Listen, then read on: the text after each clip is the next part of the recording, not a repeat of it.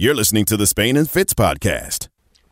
What's up, everybody? It's Spain and Fitz, Sarah Spain, Jason Fitz, ESPN Radio, ESPN app, Sirius XM Channel 80. We're presented by Progressive Insurance. We got some great guests lined up for tonight on the Goodyear Hotline. Assuming they show up, you never know. But we have some planned. CJ McCollum of the Blazers, Terry McLaurin of the Washington football team, Patrick Ricard of the Ravens, and former NFLer Matt Castle all lined up to join us tonight and help us and help you take your mind off of everything that went down today. And Fitz, before we do that, I just want to quickly acknowledge that we are not going to ignore what happened. There was a terrorist coup at the U.S. Capitol today.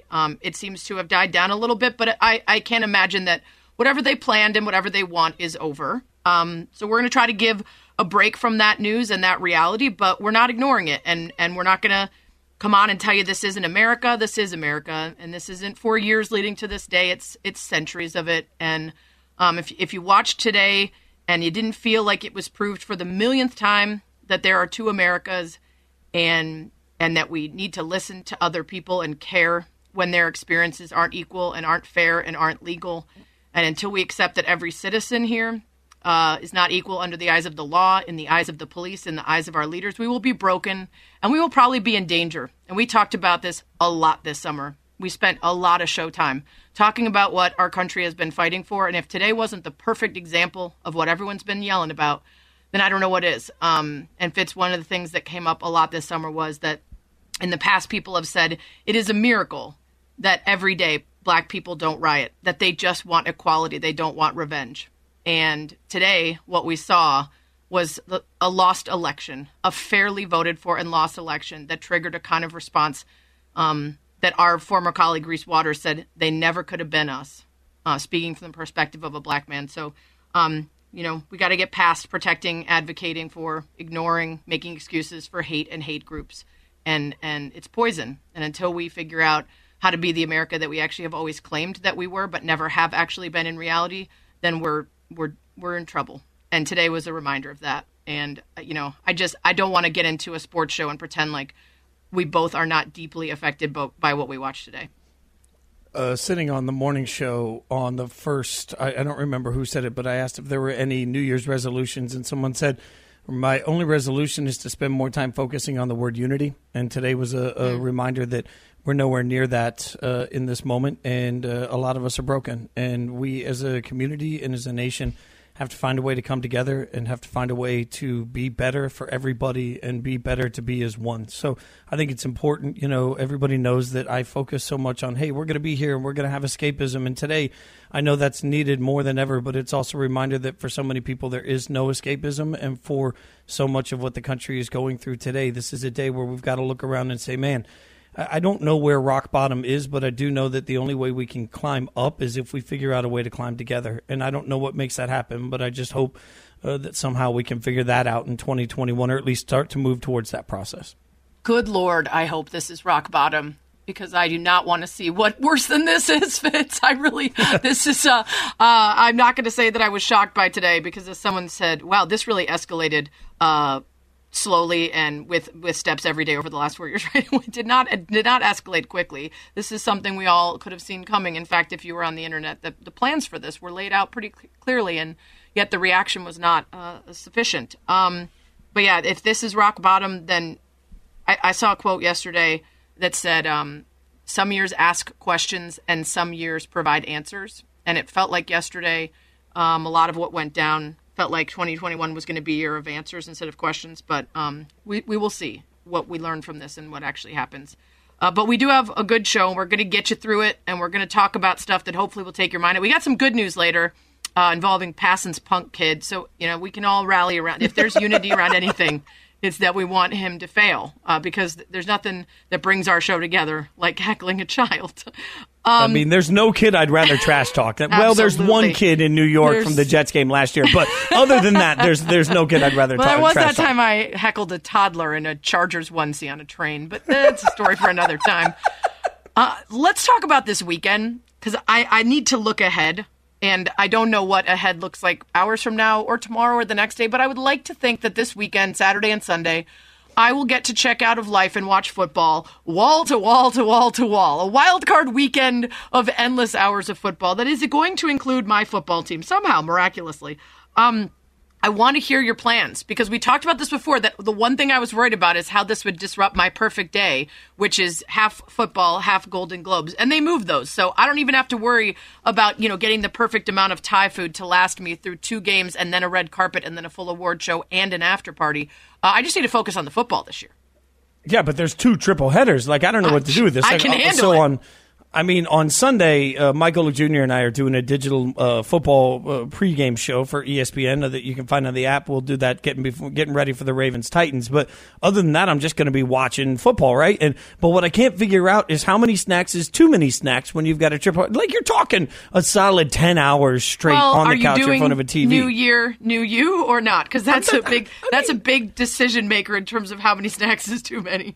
Well, and how many times you can delay that? Like, in full transparency, I said yes. On the first, I was just going to go clean. And when I go clean, as you well know, I go clean, right? Like, it's a moment for me. So, but then, Mike, being the bad influence he is in life sometimes, said, hey, the first of the year fell on a Friday. Nobody ever starts a diet on a Friday, so we'll start on a Monday. And so everybody ate their way through the college football playoffs over the weekend and I ate my way through the last Raiders game of the year. Now I'm like, I don't know. Do I just plan it off again for another Monday? Because I've done well all week. So I'm like, now I'm in the weekends don't count splurge meal. Like, I'm trying to justify it somehow. I have no idea how to not eat like 18 trays of nachos over the course of 2 days.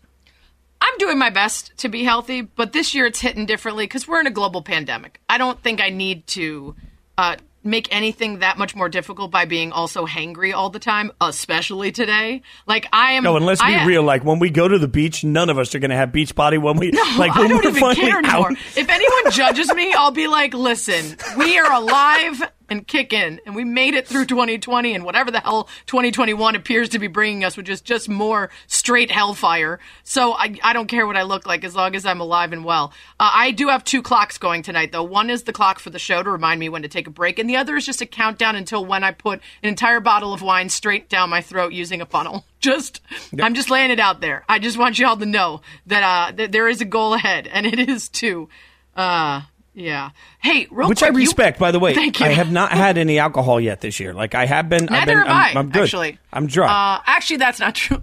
I did the same thing you did with the weekend because I had already had all the delicious ingredients for the lava flows I made for the outdoor luau I had in my backyard for New Year's Eve. And, if you got a can of coconut cream and some pineapple juice and some strawberries and a couple rums, what are you going to do? Just not make a lava flow? So, I mean, clearly I had to, you got all the ingredients. Like, I'm imagining Sarah walk in the room and say, guys, we're not making lava flows, We're not right? going to have lava flows all year now that I bought 11 cans of coconut cream. Gambling, though. You said that you dabbled. You dipped a toe when you were back in Nashville. Now that you're in Connecticut, is it a gambling-free zone, or are you going to, is this weekend... take a little. Maybe I'm just like sending the bets back to Tennessee. Look, the Titans are plus 3,000. The Colts are plus 4,000. I'm a little surprised at those numbers. Like, and that seems big. I don't even really know what that means from a payout, but I feel like I got to put a little cash on the Titans and the Colts because it's plus 3 and plus 4. But the Bears are plus 8,000. I mean, that's a lot, Sarah. Should I put some? Do I put like $10 on the Bears? You're asking me for gambling tips. Not a great idea. Not a great idea for you to gamble if you're like, I don't know what that means. It's Spain and Fitz, Sarah Spain, Jason Fitz. Coming up, let's talk about the emotions of Browns fans right now as they try to wrap their head around a team that's just getting back to the playoffs and is going to be without a coach. We'll get to that next, ESPN Radio.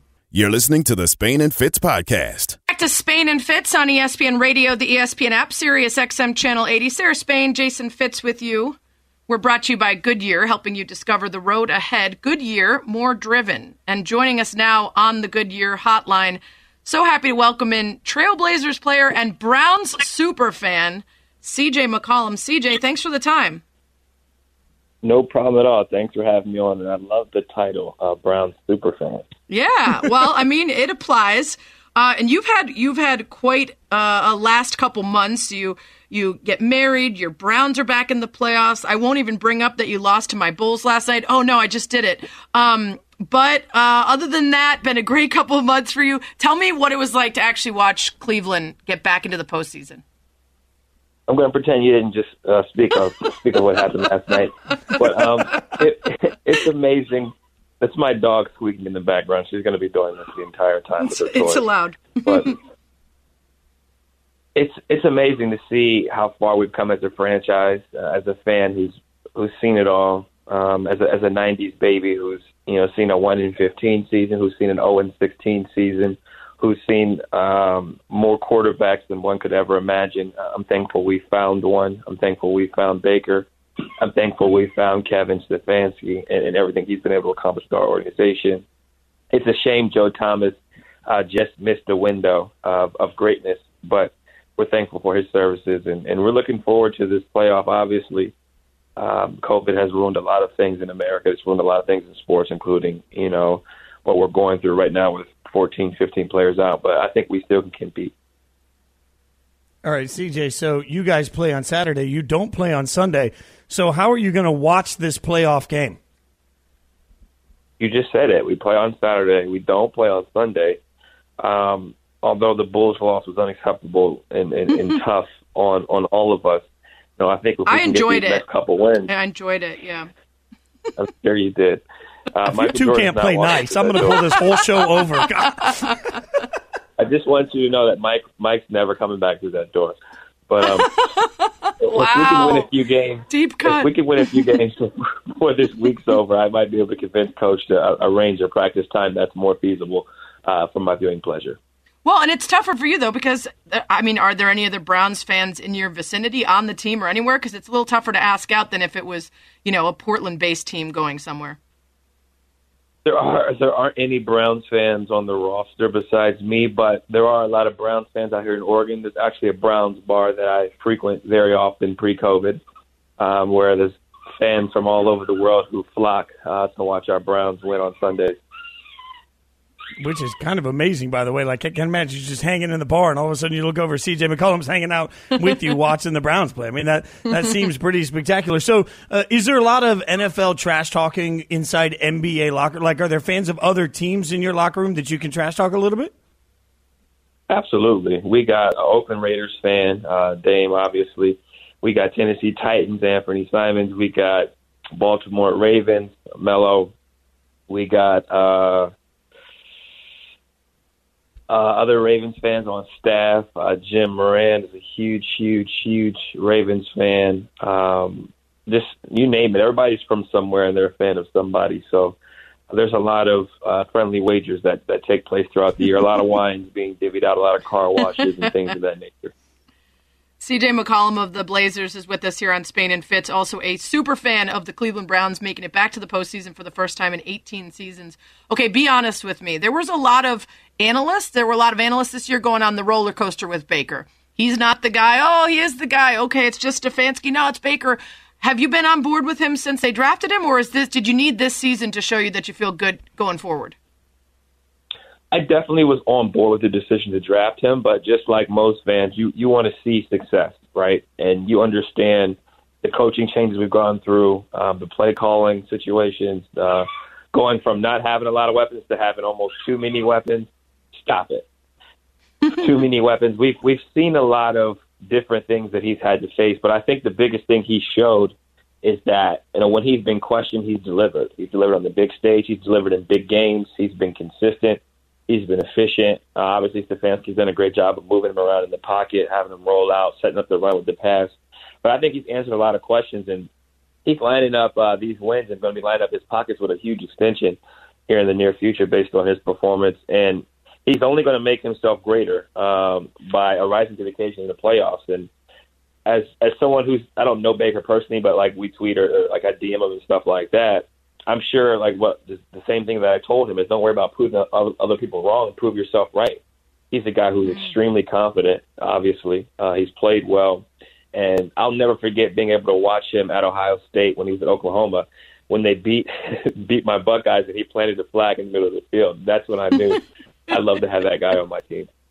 I mean, you just threw out my Buckeyes too, CJ. Like, you got a lot going on this weekend. Going on. After you watch the Browns, then what's the plan for the national championship game? I don't even know. We have a lot going on with our roster, with our team. Like, is the game going to get postponed? Is it not? So it's going to be an interesting situation, but you better believe that I will be watching. Although I am a big fan of a lot of those players, especially that receiver from Alabama. I love his story. I love his speech. I love what he's done for his professor. Huge fan. Wouldn't mind seeing him in the Browns uniform or Waddle or the running back. You can never have too many athletes. But I like the Buckeyes' chances. And I think that quarterback has something to prove. They wrote him off after the conference championship with those interceptions, and he showed that he's worthy of a high pick in this upcoming draft. CJ, do you get come on, you're CJ McCollum. Like, what about load management? Like, maybe you just take a load management day for Monday and watch the championship game.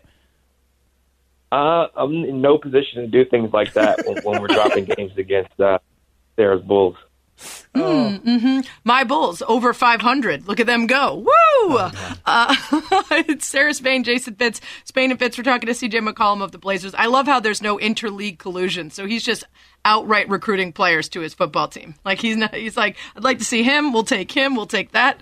Let's talk about your basketball team. How's it been coming back after this short turnaround and such a quick off season? It's been an interesting ride, I'll say that. I've done a great job taking care of my body, meeting with my PT, meeting with our strength and conditioning staff at Health and Performance daily, making sure that I'm good to go. But it's just been a weird situation, playing with no fans, playing in these huge arenas. Obviously, the COVID protocol continues to evolve and change on a day-to-day basis. Staying in your hotel is something that I'm kind of used to, although we normally do team dinners on the road, so that's been the adjustment of kind of just taking your food to go. But all in all, I think we've done a pretty good job of staying safe. The NBA, our staff, the hotels that we stayed at, they've done a great job of minimizing our contact with the outsiders. How much different is it than it was in the bubble, CJ? Completely different, because in the bubble I felt safe. I felt like, the testing protocols we were under, the fact that everybody was in the same hotels, the same few spaces. Barbers were there. You could get your nails done. Everything was there. Now everyone goes home, and it's just up to each person to kind of govern themselves, and that's what kind of makes you worry. It's hard to put faith in man in general, but especially a bunch of younger men. It's just a harder situation because, as we've seen, you could do everything right and get your hair cut, and something could go wrong. Yeah. You know what I mean? So it's just it's a tough situation for all of us. We're all paranoid. We're all call, you assume that you failed a positive. You failed and you registered a positive. So everybody's kind of on edge, but we're pushing through it. Besides a Steph 60-point game and our loss to the Bulls, we could be looking at a 5-2 record right now. Yeah, not too bad. I mean, it's tough when you run up into a buzzsaw like the Chicago Bulls, but we understand that, it's always going to be your night. CJ, thank you so much for coming on. Enjoy what should be an epic couple days for you. I hope you got some McCollum Heritage 91 to pop open and enjoy. It's sold out, so I can't get any, but, we'll see. Maybe down the road I can celebrate with it, too. Enjoy the weekend. Thank you. I appreciate it. And if you ever, want to become a Browns fan or a Blazer fan, it can be I don't know. Cut him off. Cut him off. This is bad. This is bad. He's going to try to get me to switch allegiances. Spain and Fitz, the podcast. That sound there from WBAL, and talk about a team that is hitting the right notes at the right time. Ravens, and especially that offense, putting up big numbers in each of the last 1, 2, 3, 4, 5, or 6 weeks that they've been at it. It's Spain and Fitz, Sarah Spain, Jason Fitz, ESPN Radio, ESPN app, Sirius XM Channel 80. We're presented by Progressive Insurance. And joining us now from that red-hot Ravens team, fullback Pat Ricard on the Goodyear Hotline. Pat, thanks for the time. Yes, thanks for having me on. So sort of an up and down season for you guys. At different points, there were some struggles based on either COVID and players being out or just not being in the right rhythm. But tell me what changed over the last couple of weeks where it's, 34, 47, 40, 20, putting up these big points and really feeling solid heading into the postseason. Yeah.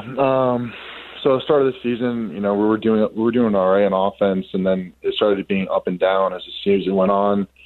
And then we had a span where we started to lose a couple of games, and then our team had an outbreak of COVID. And I think at that point, we just knew that we had to start winning games or our season was going to be over. We weren't going to make the playoffs. And I think the guys just kind of refocused.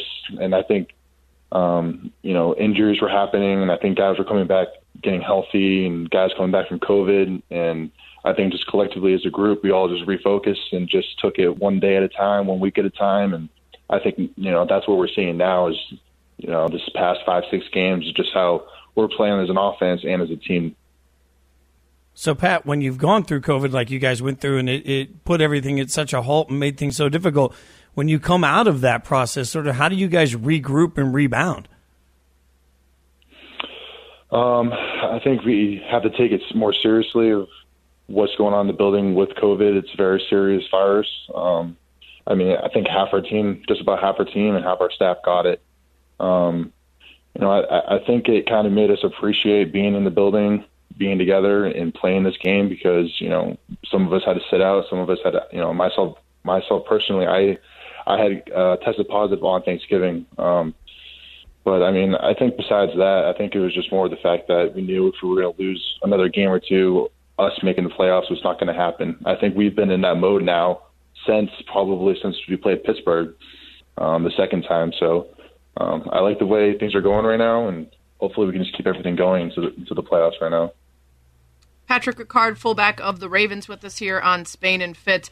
We'll get back to the football stuff, but I got to ask you about the pancakes because you've got your own website. That's very, very random transition, but you've got this website, patrickricard.com, and you've got a bunch of gear on there. And most of it is, your standard stuff, Project Pat, some signature logo stuff. But then you've got these original Pancake Pat tees. What's going on with those?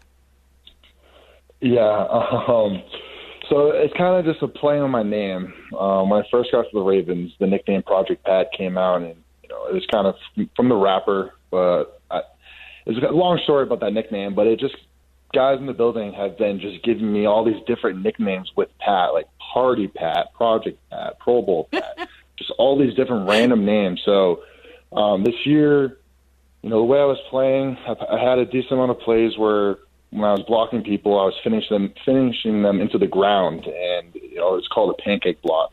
So it's kind of a thought of like, what's a fun way to kind of brand myself as the way I play. I'm a physical player, and that's what I pride myself on. And having some pancake blocks, and some guys in the building started jokingly around calling me that. So I thought it was a great way to make a T-shirt for it, and we came up with it, and I think it's a pretty cool T-shirt. Happy with it for sure. Oh, it's a spectacular T-shirt, although I still will say pancakes don't need maple syrup. But Pat, the other thing... He has the worst food takes. Don't even engage. Yeah. He's trying to get you to engage. Keep it moving. I'm just saying, maybe Pat agrees with me, and this pancake Pat, he would be okay. No one agrees with me. Well, that's fair. Pat, you're a fullback, obviously, but there's not a lot of that left in the NFL. So when you look around the league and you see sort of the way your offense runs and sort of the way the fullback has sort of transitioned into where it is now, talk a little bit about the fullback position and maybe why it's valued more in Baltimore than it is in other places.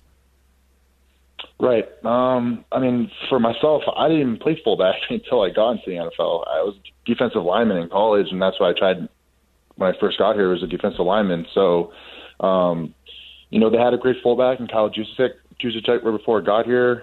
Greg Roman loves to use fullbacks, and they wanted to try me at it, so they did. And I think now you're starting to see in the last couple of years, hopefully, I think teams are starting to use more fullbacks.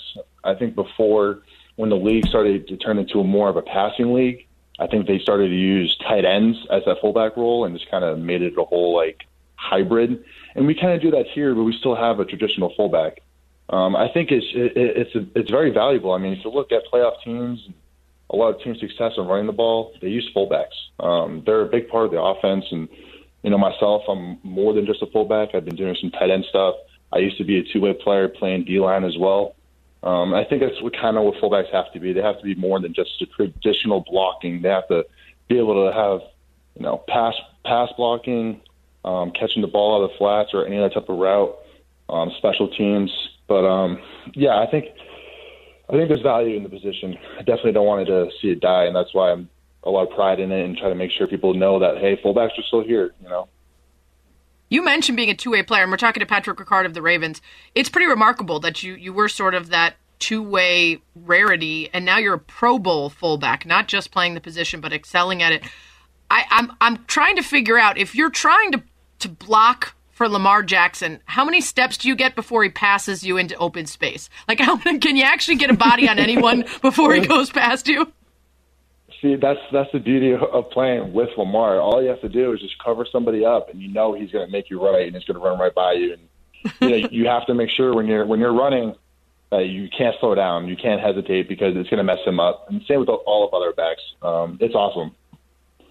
All right, so last year you guys obviously were involved in a playoff matchup against the Titans that didn't go your way. It was one of the biggest surprises of the playoffs. Now you get the Titans again this Sunday down in Nashville. So how much can you actually take away from that game last year when you get ready for this one? Yeah, I think it goes from person to person. You can use it as a revenge game and all these things you want to make it. But at the end of the day, it's in my eyes, it really doesn't matter. We played them this year again. We've already played them once. We already know what they're about. They know what we're about. You can use that as a revenge game if you want to, but at the end of the day, it's another game. And that's how I'm approaching it. I don't want to make this game any bigger than it is, get in my own head, or guys get too excited, try to do too much, or because that's when things bad start to happen. You just have to approach it as any other Sunday, prepare as best you can, and just execute when the plays are called. It's Spain and Fitz. We're talking to Patrick Ricard, Baltimore Ravens fullback here on the Goodyear Hotline. I saw Lamar Jackson actually addressed his 0-2 playoff record and said flat out that he wants to change that narrative. I want to erase the playoff narrative, he said. You guys talk about that in the locker room? You guys talk about, how much it means to you to change that storyline around him and for yourselves, or is it just sort of implied and you just get down to X's and O's and business? Yeah, I think it's more so implied. Well, maybe people have those conversations on the side, but I think it's more of a team. Just like I've said, this past month we've already been in this playoff mode and just getting down to work. We're not looking too far ahead. We're not thinking about anything else besides what's in front of us. And I think that's been the same approach this week. And we had a great day of practice today, and tomorrow is our great Thursday practice, and we're going to keep preparing as best we can, so then we can, break that streak of one and done in the playoffs, because I'm sick of it, and I can only imagine how Lamar feels about it. And celebrate with a giant stack of pancakes, obviously, with tons of syrup. Yes. No Pat, maple syrup. Thanks for coming on. Good luck this weekend. Appreciate the time. Yes, absolutely, guys. Take care. Everybody Thanks, can go Pat. to Good luck. patrickricard.com. That's where the Pancake Pat t-shirts and Project Pat, all that good stuff is. ESPN Radio is presented by Progressive Insurance, making it easy to bundle your home and car insurance. Coming up, good news. We need some, and it involves Passon's Punk Kid. It's coming up next on ESPN Radio. Spain and Fitz, the podcast. It has been a steaming turd pile of a day, and that sounds a little bit flippant, but the words I actually want to use are not only not allowed on Disney, but would lead me on a rant that would take up the entirety of the rest of our show. And we have some good news to get to involving Passon's Punk Kid. And I don't want to put it off any longer. Spain and Fitz, Sarah Spain, Jason Fitz, ESPN Radio, ESPN app, Sirius XM Channel 80. This segment is going to be all good news. And that starts with the news that our fantasy league, which you, of course, remember, Fitz, was named cleverly by a combination of us and our listeners, the Wet Bleep Pigskin, just for Fitz and Gliggles League. Just rolls right off the tongue. And we had a handful of listeners in. We had Chiney and Golick Jr., we had Shea Pepler and Jordan Cornette, all the good stuff. And as it turned out, our show was victorious. You and I finished third and fourth. I would say the order doesn't matter if I lost to you, but I won. So I'm going to say it does matter. I was in third, and you were in fourth. And then the rest of those shows that we challenged, they all were bad. Chiney and Golick Jr. were both very bad. Shea and Jordan were somewhere in the middle. But we won across the shows. But the true winner was not only the winner of the league, but the winner who made Jeff Passon's soul cry and made his punk son remember who's the boss. And that is one producer of our show, Stosh. He had a better record than you, but in the end you had, he still had more points than you total for the season. He just didn't get them in at the right time, which I think is probably why your declaration of enthusiasm about the win sounds a bit different than what Passan said when reached for comment. I hate fantasy football. I hate everything about it. I hate how it monopolizes my Sundays. I hate how mad I get when I lose. I hate sleepers. I hate injury reports. What does questionable even mean? I hate how Field Yates' hair is always perfect. What? I hate Matthew Berry. I don't even know him. I swear to God, I hate RB2. Hold on. Oh, He's now going just out. taking shots at colleagues. We got to cut him off there. But everyone hates RB2. There is not there? anything worse in fantasy football than RB2. It's always a problem. Is there anything more adorable in the world, though, than Jeff Passan dropping F-bombs? Like, it is just so cuddly. I don't know. I'm all in for it. He should have done it in the Elmo voice. I bet Jack Passan, his punk kid, saying F-bombs is also quite entertaining.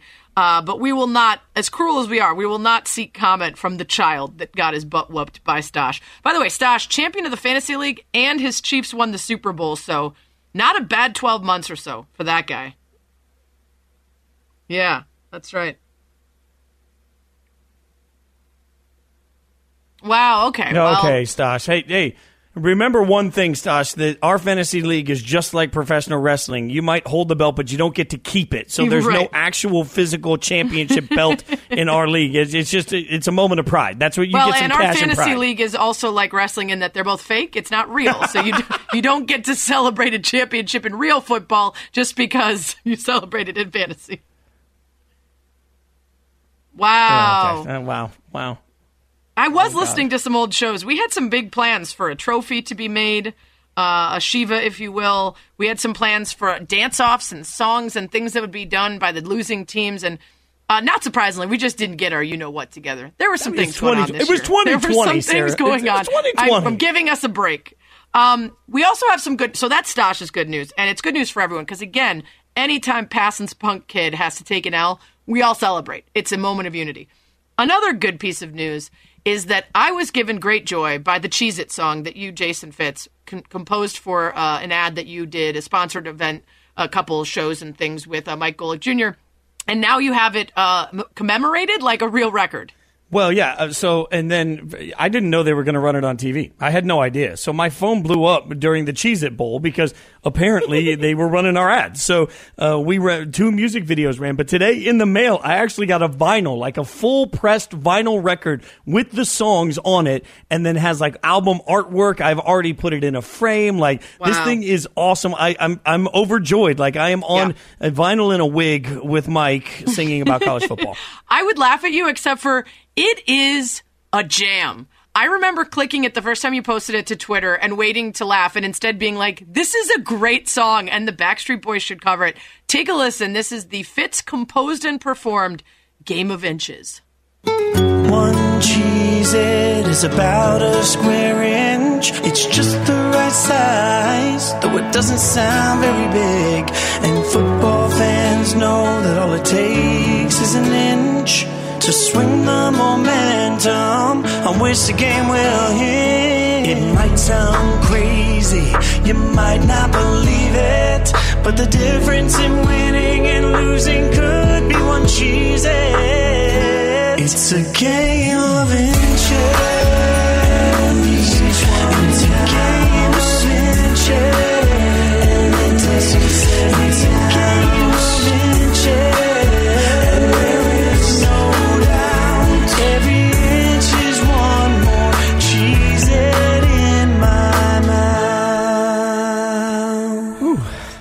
You should get into music. Have you ever thought about pursuing music? Hey, Cheez-It said they wanted a boy band jam about college football and Cheez-Its, and they got one, So dude, you crushed it. I think I heard that song like maybe 2 or 3 times, and then I was just walking around my house like, it's a game of inches. Just like jamming, singing every word. I knew it all. I'll admit that when it comes up on my phone, like on my playlist or whatever, I listen to it. I do. I just start listening to it. It's I'm a like, good song. It is a good tune. Deeply impressed by that, and it's never too late to try some music stuff. To try some music stuff, Okay. It's never too late to become what you always dreamed to be, and don't leave the show or anything. That would be That would be a terrible mistake on your part. I don't think you're that talented. You'd never make it in the real music world. But Cheez-It music, you've got a shot at a follow-up. My good news is not a Cheez-It record, but it's pretty cool. I have finalized the deal to get my own Topps baseball card. What? Yes. Very excited. Why do you have a Topps baseball card? Because they have this series of cards that are for non-baseball players, and they, feature media members and other celebrities. And so Topps reached out to me, and I will have a baseball card with my picture, and I have to send in a worn piece of memorabilia, like some item of clothing or something that I've worn, and they chop it up into little pieces, so there's a little piece of it in every card. That's incredible. Like, I am so envious of this moment right now. Like, that has to be how many baseball cards of yourself do you buy that's too many? Like, there's not such a thing as too many. Like, you get a whole stack and you just send them out. They give you a stack as part of the deal. So you get a certain amount of money and you get a stack, and then they make whatever money off of people buying them. Oh. And so, yeah. But I mean, I think it's pretty clear that every, just saying hi card that I send out is going to be like, oh, and by the way, here's a card of me. Every Christmas package is going to have a little baseball card on top of the wrapping. Oh, just threw that in. That's incredible. Yeah, I will be insufferable. I just wait till the news I have coming later this year. Woo, that's a tease. Coming up, scary Terry McLaurin of the NFC East champion Washington football team is going to join us. We're going to get into their matchup coming up with Tom Brady and the Bucs this weekend, and Chase Young, all sorts of stuff next. You're listening to the Spain and Fitz podcast. Spain and Fitz on ESPN Radio, the ESPN app, and Sirius XM Channel 80, presented by Progressive Insurance. All of our guests join us on the Goodyear Hotline. It is a stacked weekend of football. I'm still not sure how many snacks are too many snacks, but I'm going to find out over the course of the weekend with 2 triple headers on Saturday and Sunday. So I figured the best thing we could do, Sarah, is get a little expertise from somebody that's going to be playing in one of those games. Let's head straight over to the Goodyear Hotline, where we're joined by Terry McLaurin of the NFC East champion Washington football team. Terry, thanks so much for the time, man. Congratulations, and we really appreciate you joining us. So let's start with the obvious. COVID obviously has been such a big part for everybody. What's been the hardest thing for you guys in the COVID world to get just sort of back to a sense of normal? Well, I feel like everything was new for us this year. Having a new coaching staff with Coach Rivera, some of the protocols obviously is different for us, but a lot of people were dealing with these adversities with COVID. So coming into the year, we wanted to have an open mind and get to hit the ground running as soon as we, started having those Zoom meetings and those install meetings. But it's been an up and down year for us. But at the end of the day, I feel like, we started getting on a roll after getting on a slow start. And, we started gaining some momentum. We started capitalizing on the opportunities that we were missing out on in the first part of the season. And I feel like we were starting to play our best ball in December, which helped us get to the playoffs. Terry, it has been a really fascinating season to watch from afar, especially early conversations around the team name and the culture there. Then it's this, miraculous story of Alex Smith becoming the starter, and now it's that you're a postseason team. How much conversation was there for the team itself for anything outside of the X's and O's and the games? Were there conversations in the locker room about the other stuff sort of floating around the team? Not at all, actually. We wanted to come in and focus on our job, which was to come in and practice hard, come in to prepare the right way, and respect whoever, we were playing that week. And we didn't let, whether it was naysayers or there's other distractions going on outside of our building, we didn't want that to affect what was going on inside the building. So I felt like that started the way Coach Rivera, his honesty and his accountability, which I feel like that permeated to everyone. And, we had to approach a day at a time, a step at a time. And we just had to believe that we can be a really good team if we put the work in. And, we put ourselves in a situation where we were going to compete for our conference, for our division. And, it was just really cool to see our maturation process despite the adversities that we had earlier in the season. Terry, in fairness, part of that adversity comes at the quarterback position, right? Dwayne Haskins was a college teammate of yours, and he's no longer with the organization. So how surprised was the locker room to see Dwayne Haskins cut? Personally, we're just not seeing them in the locker room. Obviously, Dwayne's been one of my teammates for a long time now, but at the end of the day, Coach Rivera made a decision, and he felt like it was in the best, the best for our team, and that's not our job to judge one way or another. Our job is to trust his plan and trust his decision making, and live with it. And we didn't let that still distract us from what we had at stake. It almost seemed like a long week from that news dropping, and then we were competing for our division. But we knew that what the task at hand was, and we had a opportunity to put ourselves in a position where we haven't been in a few years, which was the playoffs. So I feel like everybody's focus was on doing that instead of what was going on the outside. Terry McLaurin of the Washington football team with us here on Spain and Fitz. Sarah Spain, Jason Fitz. I know you're rehabbing that ankle and hoping to get to as close to 100% as you can be. In the meantime, in practice, your coach is trying to figure out, do we go with a not 100% Alex Smith? Do we cycle our quarterbacks and use more than one? What does that mean for the offense when there's the potential that you might see a couple different guys at the signal caller position in the game? Yeah, well, I think the benefit of practice is, we're getting reps with both Alex and Taylor. So, we both know what they bring to the table. They're both really smart guys. They know how to operate this offense, and they play with a lot of confidence. And as a playmaker in my position and in the rest of our offense, we have confidence in those guys, and we have confidence in whoever's back there taking those snaps to help lead our offense to have success. So, obviously Alex has all the experience in the world. He's probably seen everything there is to see in this league, and he's been a great leader for us all season. Coming back from what he's endured has been nothing short of inspirational. And I know Taylor has a small sample size, but the way he commanded his opportunity when he went against the Panthers in relief duty, I was impressed because of the way he operated the offense and played with that confidence. So our job as their teammates is try to support them, make plays for them, and continue just to try to execute at the highest level possible, no matter who's back there taking the snaps. So, Terry, I did a quick search, and I can't find anybody on the Washington football team roster that went to Clemson. So I can't find anybody that you can trash talk based on last week's result. But looking at the national championship game, there are some Bama guys on this roster. We all know that. So who's the person you're going to be blowing up during the national championship game if this goes the way you want it to? Shoot, there's too many of those guys to count. You know what I mean? I have two in my room alone with Robert Foster and Cam Sims. So, there's not really a whole lot of back and forth. I feel like at the end of the day, there's two programs who are a lot similar in the way, the mindset, the way they prepare for games, the way they're built from a roster standpoint. So we're both excited for the matchup and to see who comes out on top.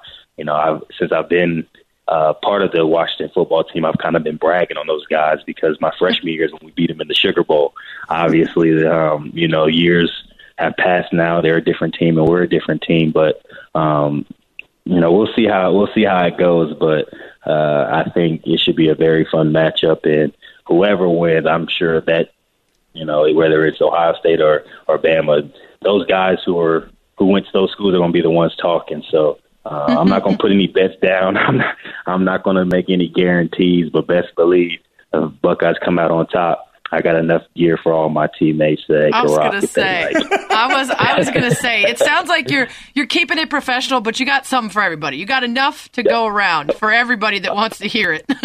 Oh, most definitely. You stay quiet and humble, but if they want to go there, then that's right. Yes, Chase and I have the arsenal ready for them. Scary Terry McLaurin with us here on Spain and Fitz. Sarah Spain, Jason Fitz. The Bucs are playing spectacular football right now, and it's a different team than the Patriots that we saw for years, but it's still Tom Brady. It's still the GOAT. In your locker room, do you talk about him just like any other guy? Do you have to convince yourselves not to build him up as something more than just, a guy on the other field, on the other team? Yeah, I feel like it doesn't really come up from like, wow, we're not enamored that we're playing Tom Brady, but at the end of the day, we know what he brings to the table. We know what he means to that team. And he's one of the best players of all time, and you have to give him the credit for what he's done. And not only in the regular season, but in the postseason, it seems like he plays his best ball when he's needed most. And we know it's going to take a complete team effort to execute at the highest level possible to give our team the chance to win. So while we respect him or all that he's done this season, we're going to go in and compete. We're going to go in and prepare the right way and give ourselves a chance to win. I know one person who's talking about it, though. Chase Young. Chase Young is one person who is, in fact, talking about getting to face Tom Brady. Yeah. What do you make of that? Chase is a guy who plays with a lot of confidence, and you love that about him. He loves to compete, and he's not afraid of the bright lights and the opportunities that are set forth in front of him. So, I know he's preparing his butt off to try to make an impact on this game, and we definitely need him as well as the rest of our D linemen to really get that pressure on Tom so he can't necessarily, move up and down the field to the receivers that he has at his arsenal. So, Chase is a very confident guy, but that's what you like to see from a guy who's produced at a high level this year. Terry, obviously you're focused on your team, but there are a lot of coaching openings across the NFL, and a coach you know more than most about, Urban Meyer, is on the rumor mill as possibly a candidate for them. What kind of a fit do you think Urban Meyer would be in the NFL? Well, I feel like one thing that Coach Meyer brings to any team or organization he'd be a part of is that winner's mentality. He does whatever he can to help his team be successful and win a game. The way he prepares his team from the summer to game time, it's all about preparing to win a game. And no matter what your role is, you want to be at maximum capacity is what he's called it, and have competitive excellence, which is being ready when your number is called. And Coach Meyer, everywhere he's gone, he's built a winning team. So I haven't talked to him specifically about being in the NFL or not, but if he chooses to do that, that'd be cool to just see him coaching again, doing what he loves to do. But we'll have to see how those chips fall. Terry, congratulations on making the playoffs. Congratulations on a great year and a big leap forward in your career as well. We really appreciate taking the time to join us. Best of luck this weekend. Thank you so much, guys, for having me. You guys have a good one. All right, we've got a lot to break down. We just asked Terry, obviously, about Chase Young, but he's doubled down on his words towards Tom Brady. We'll break it down next. Plus, the Browns aren't the only playoff matchup that could be COVID-affected. We'll give you the latest on another one coming up next. Spain and Fitz on ESPN Radio. You're listening to the Spain and Fitz podcast. Spain and Fitz on ESPN Radio, the ESPN app at Sirius XM, Channel 80. Sarah Spain, Jason Fitz. We're presented by Progressive Insurance. We said it earlier, we'll say it again. There's obviously bigger things going on in the world today. It's not lost on us, and we're not oblivious to it, Sarah. But at some point, what we're trying to do is have a little bit of fun and give everybody a little bit of distraction as they come here. And we're trying to stay as focused on sports as humanly possible on a day that's been very difficult for so many. So I don't want anyone to think that we're... Yeah, we'll talk about the intersection of them, too, because, the Bucks and Pistons just tipped off and then all together knelt on the court in the middle of the game. And there's been a lot of statements from NBA coaches and players. We'll get to all that in a little bit, too. So in the meantime, we just had the opportunity to talk to Terry McLaurin, the Washington football team wide receiver, asked him a little bit about Chase Young. And Chase Young has made it clear that he is ready to take on Tom Brady. And in fact, when he was asked about it today, I think everybody's waiting for this moment where Chase Young is going to turn around and say, oh, no, I didn't mean it. But that's not happening at all. He doubled down on it, and rightfully so, as he made it clear. His quote, "I'm not sorry for the I want Tom talk." And, Sarah, I think it's funny because, as he points out, I'm excited to go against the best. The media, their job is to stir it up. If you know me, I'm excited for every game. Tom Brady, you think I'm not excited to play against the GOAT? You tripping. I'm not going to apologize for anything. I want Tom. No, I want every quarterback I play against. And this, you got to know a little bit about Chase Young's personality. I think they did a nice job on the Sunday Night Football game talking about who he is and the fact that he's immediately become a captain on this Washington football team, that he's got sort of a joy and an energy and a love for football that shines through, and it's infectious. And, this is just Chase Young being Chase Young. And I love the fact that he's coming in and saying, hey, I want this guy. He's the best. I want to take him down. Like, it's got to be on your list to want to sack Tom Brady if you're playing in the NFL right now. Yeah, normally I might say, simmer down now, kiddo. Right, this isn't the best idea to give them bulletin board material, especially if Tom was still on the Patriots and Belichick was involved. I would be like, oh no. But there are a couple of reasons that I actually love this. One is, if you remember Tomlin saying to Chase Young, I never want to be in a position where I get the chance to draft a player like you, but it sure is a pleasure to go against you, right? Basically saying, if you're a Chase Young, you're going to be on a bad team. They got to be bad to be able to draft you. And yet here they are in the postseason. So there's this sort of awesome thing where one of the best players, one of the best young players that we've seen out there, gets to be on a team that has a postseason opportunity. It's been a weird, wild season. We just talked to Terry about it for the Washington football team. What do they have to lose? If they lose to the Bucs, we'll be like, yeah, duh. Right? Their division is trash. Their culture is trash. Their quarterback couldn't even walk like a year ago and might be in and out because of an injury now with Heineke. There's so much at play here that wouldn't go their direction anyway. So I don't think that if they lost, we'd be like, well, he shouldn't have said anything. It's definitely Chase Young's fault, right? Yeah. So just throw that out. And then, like you said, you want to play the best, but you also want to play the best if they're 43 and completely immobile. You want to play Tom Brady because he's slow and he can't get out of the way. And if you get to him, that's the game plan. If you're Chase Young, you already want to be a big part of everything, and you're going to be. But when the game plan is, this team doesn't play well when their quarterback gets pressured, and it's your job to pressure him, and he's old and slow, hell yeah, you want this matchup. I love it. Yeah. I think it's awesome.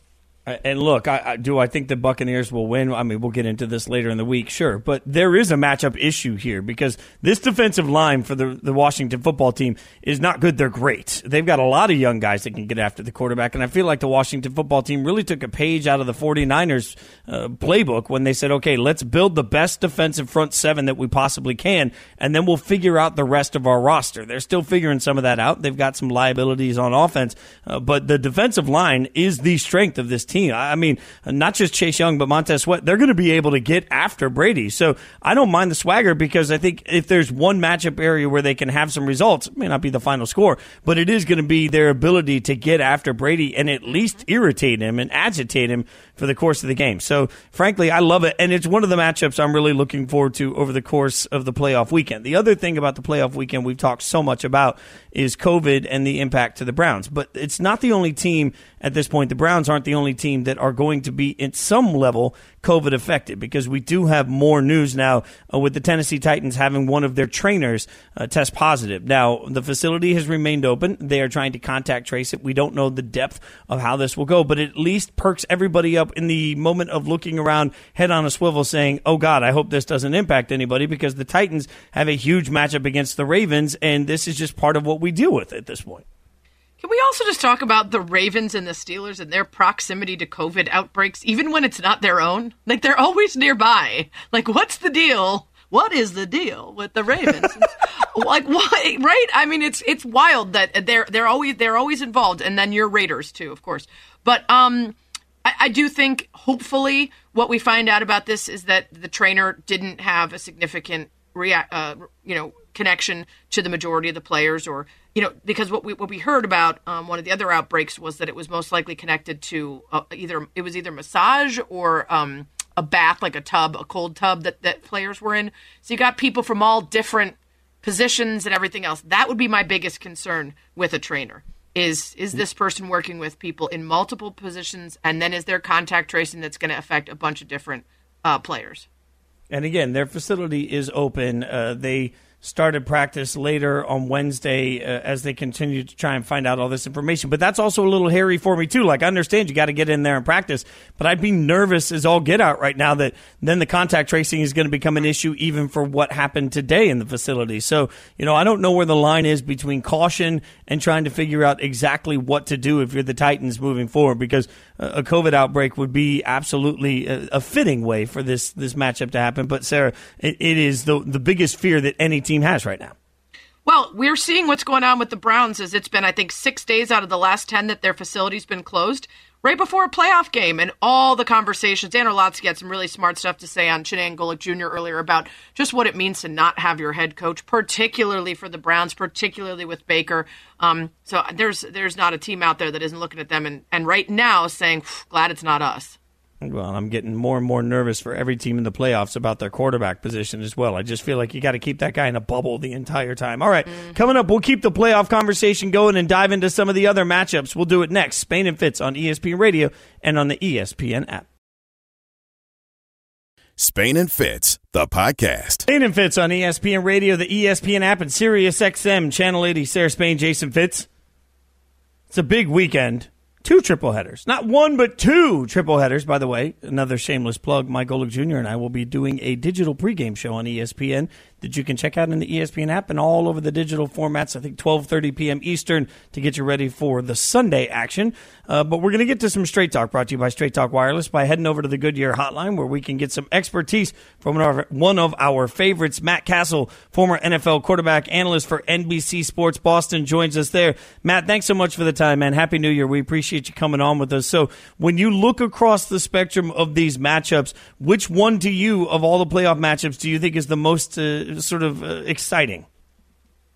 You know what? There's some interesting storylines, obviously, but one of the ones that I'm really interested in is this first game right off the bat, the Colts-Bills. Obviously, the Bills, to me, are probably the hottest team in football right now, winning 9 out of the last 10 games. They've only lost, and the one that they lost, obviously, was the Hail Mary and the Cardinals. And the fact that there's so much firepower on that offensive unit, the defense is playing better. But then when you look at the Colts, right, the Colts are 11-5. And they squeaked into the playoffs. They got the last wild card spot, but this is a balanced team, right? Frank Reich has done a tremendous job with this team all year. They play good defense. I know that they've struggled a little bit more against the pass recently than they did earlier in the season, but at the end of the day, I mean, between some of these guys like Darius Leonard and DeForest Buckner and Justin Houston on the defensive side of the ball, I think that they can get after the Buffalo Bills, and it'll be just a great matchup in the way that Jonathan Taylor's playing and Rivers. I mean, I think it'll be fun to watch. Matt, we spent a lot of time talking about the Browns because, of course, their COVID issues and Stefanski being out. We've really taken our focus off a Steelers team that was getting a spotlight for all the wrong reasons as the regular season came to a close. A lot of people not giving the Browns a chance because of the coaching issues, but how confident are you in what the Steelers will look like after struggling after taking their first loss and going downhill from there? Yeah, you know, the thing about the Steelers, it's kind of been a really interesting season for them. Obviously, starting 11-0, everybody at that point was talking about how great they are. Could they be the next undefeated team? Yada, yada, yada. And then all of a sudden the struggle started, right? And they slipped 3 in a row or whatever it was. And the fact of the matter is it kind of started to show some of their deficiencies, one of their deficiencies being the imbalance that they have, right? They're such a pass-heavy team, and teams started to sit and squat on those short routes, and they got away from running the ball, and they haven't been able to run the ball consistently throughout the entire year.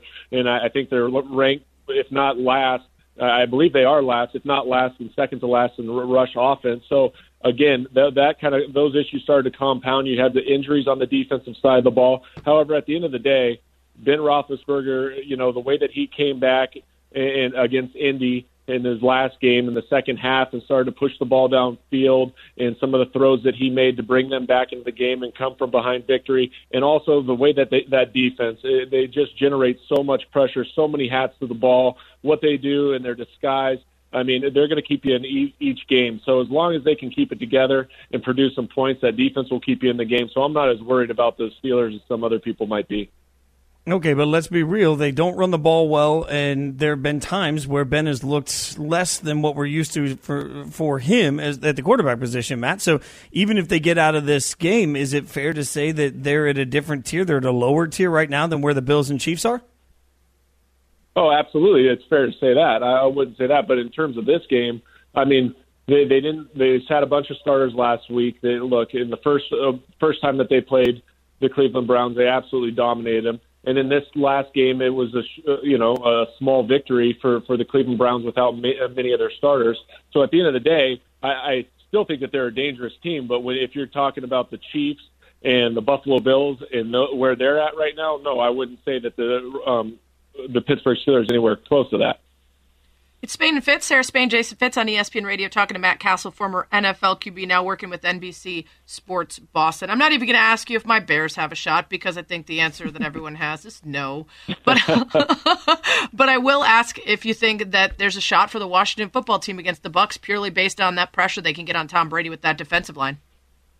Right. That's the big thing about this matchup with the Tampa Bay Buccaneers and the Washington football team is the simple fact that the Washington football team's front four and what they can do with Chase Young, Daron Payne, Montez Sweat, Ryan Kerrick, and Jonathan Allen. I mean, every one of those guys are first-rounders, and that's going to be the key to this game for the Washington football team. If they can keep Brady in check and if they can put pressure on him, and the teams that have been able to apply pressure to Tom throughout the course of this year, which hasn't been many, but the New Orleans Saints comes to mind that those have been some of his worst games.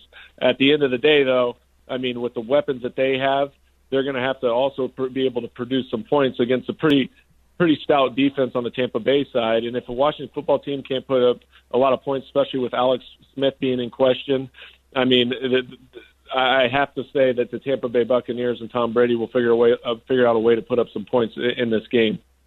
We're talking to Matt Cassel, former NFL quarterback and analyst for NBC Sports Boston, giving us the Straight Talk Wireless, no contracts, no compromise. So one of the other teams in this whole hunt that I just feel like we're no longer talking about, Matt, is the Seattle Seahawks. They get a first-round game against the Rams. We have no idea what the quarterback position will look like for L.A., but are we sleeping right now on how good the Seahawks can be in this playoff run?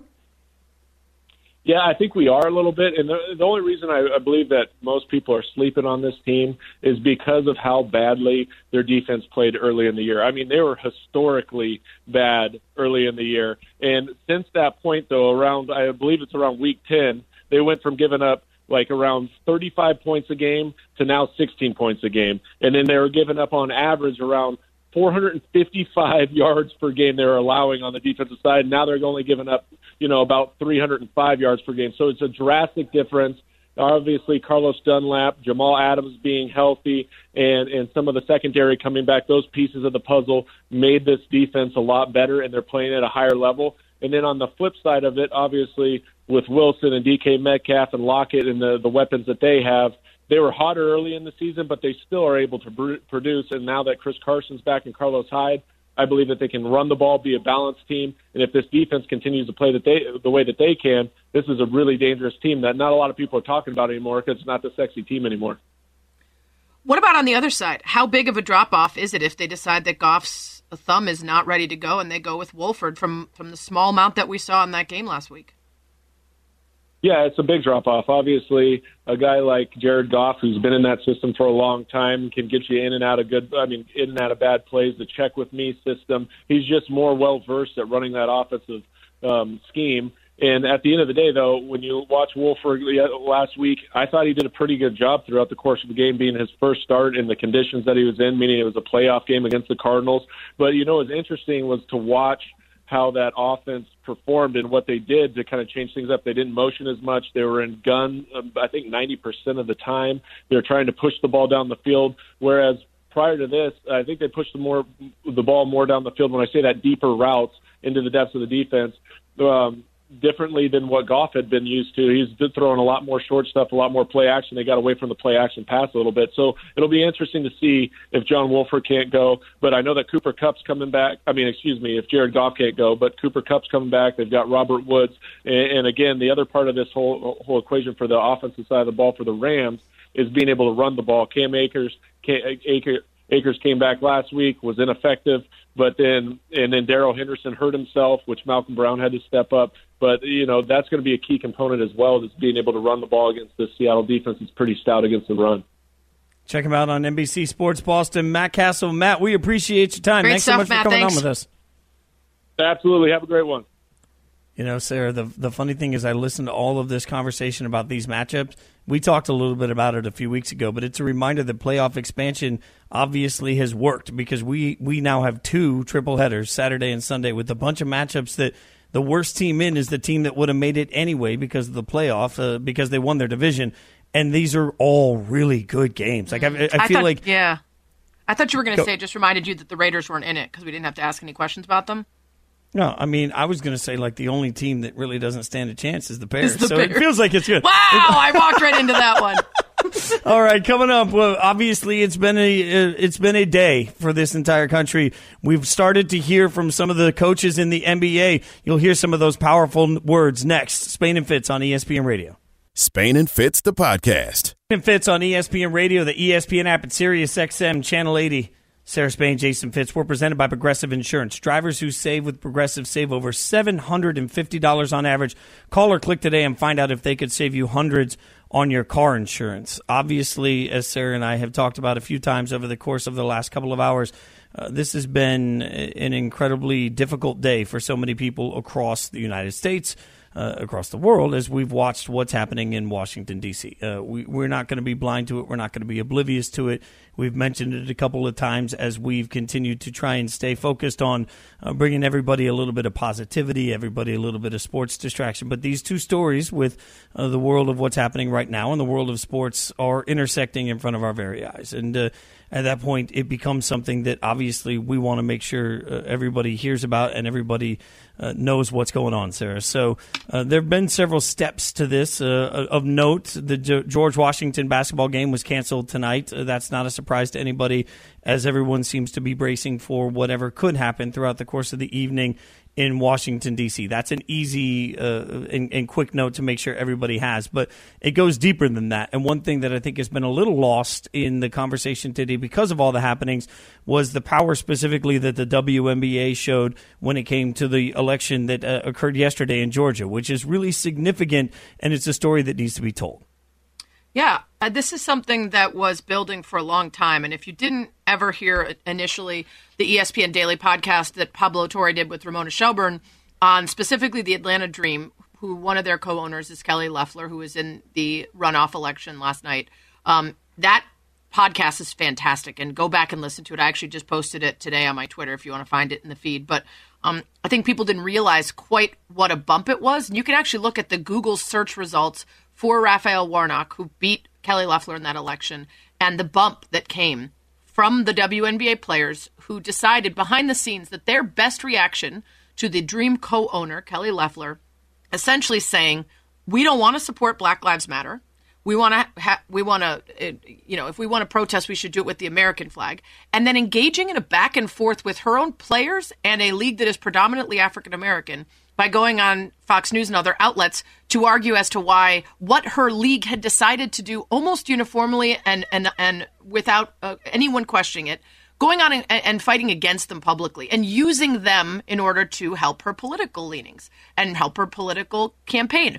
And behind the scenes, they brilliantly and wisely and with coordination that is true of real activists and not just athletes, decided what we do here is not walk right into her trap and give her all the publicity and the foil that she's looking for. Instead, let's rally around and research and understand the person running against her. And once they did, they decided this is a man who stands for the things that we stand for. We're going to support him. They wear Vote Warnock shirts. They speak eloquently and with education about him. And all of a sudden, a guy who was polling at 9% is being searched and Googled and talked about, and it results in a runoff that results in what happened last night. It's massive and can't be understated, the importance that they had in turning that election.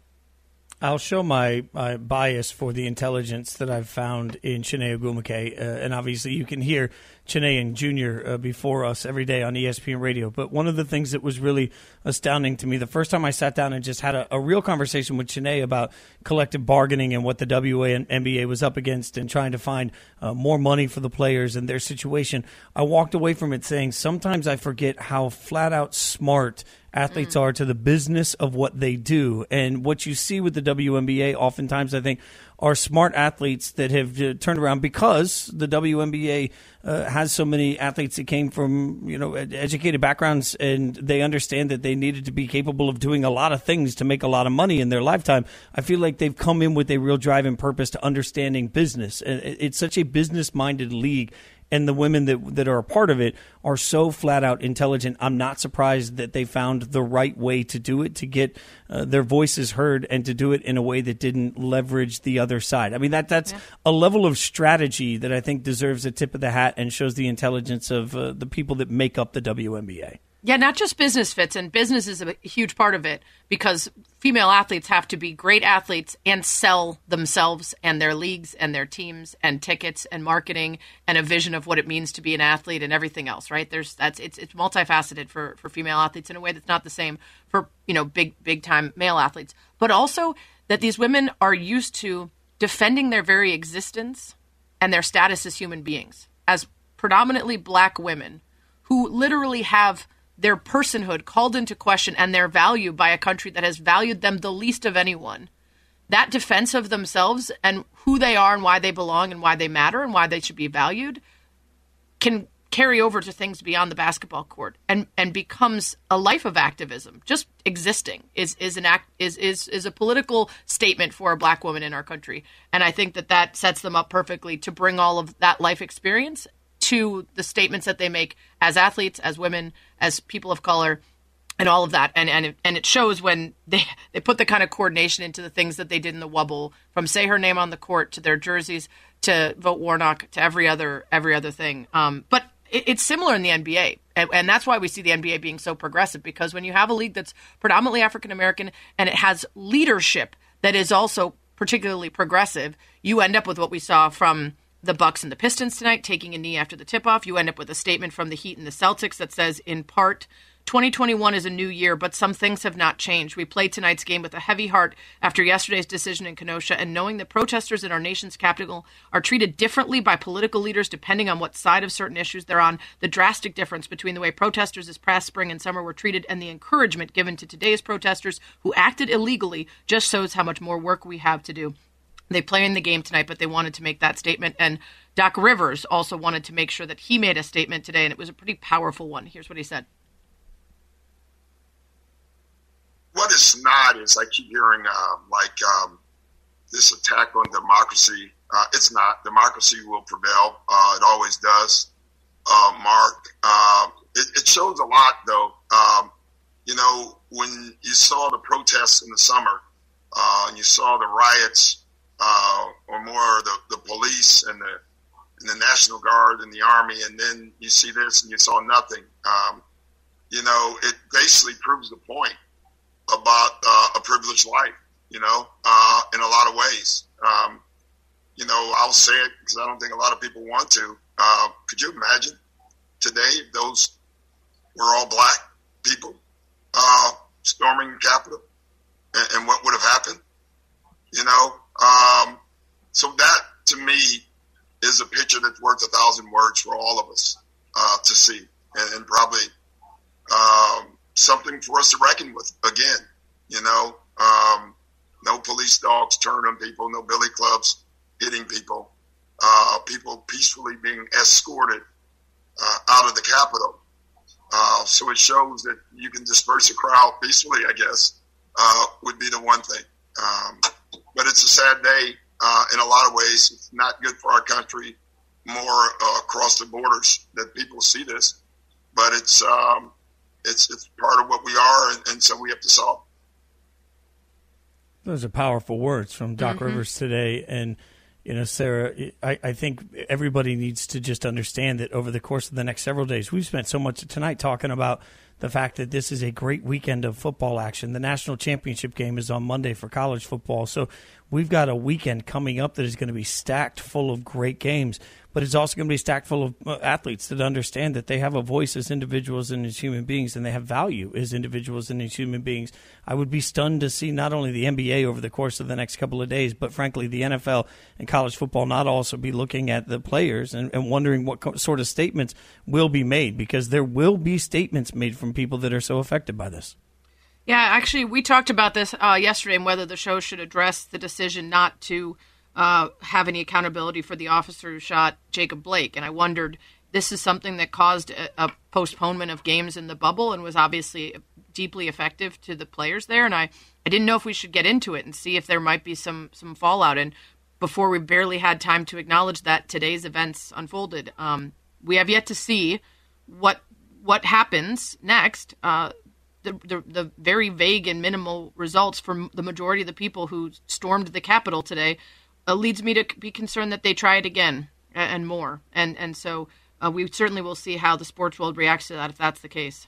Over the course of the next few weeks, there's going to be a lot of people looking at this to see not just what's happening in D.C., but again, to your point, how the sports world reacts to it and what it means for everybody that's involved in it. Coming up, Freddie and Fitzsimmons will take over. I know they'll get you caught up on everything that's going on, and they'll start the preview process for everything going on this weekend. Thanks for hanging out with Spain and Fitz on ESPN Radio. Thanks for listening to the Spain and Fitz podcast.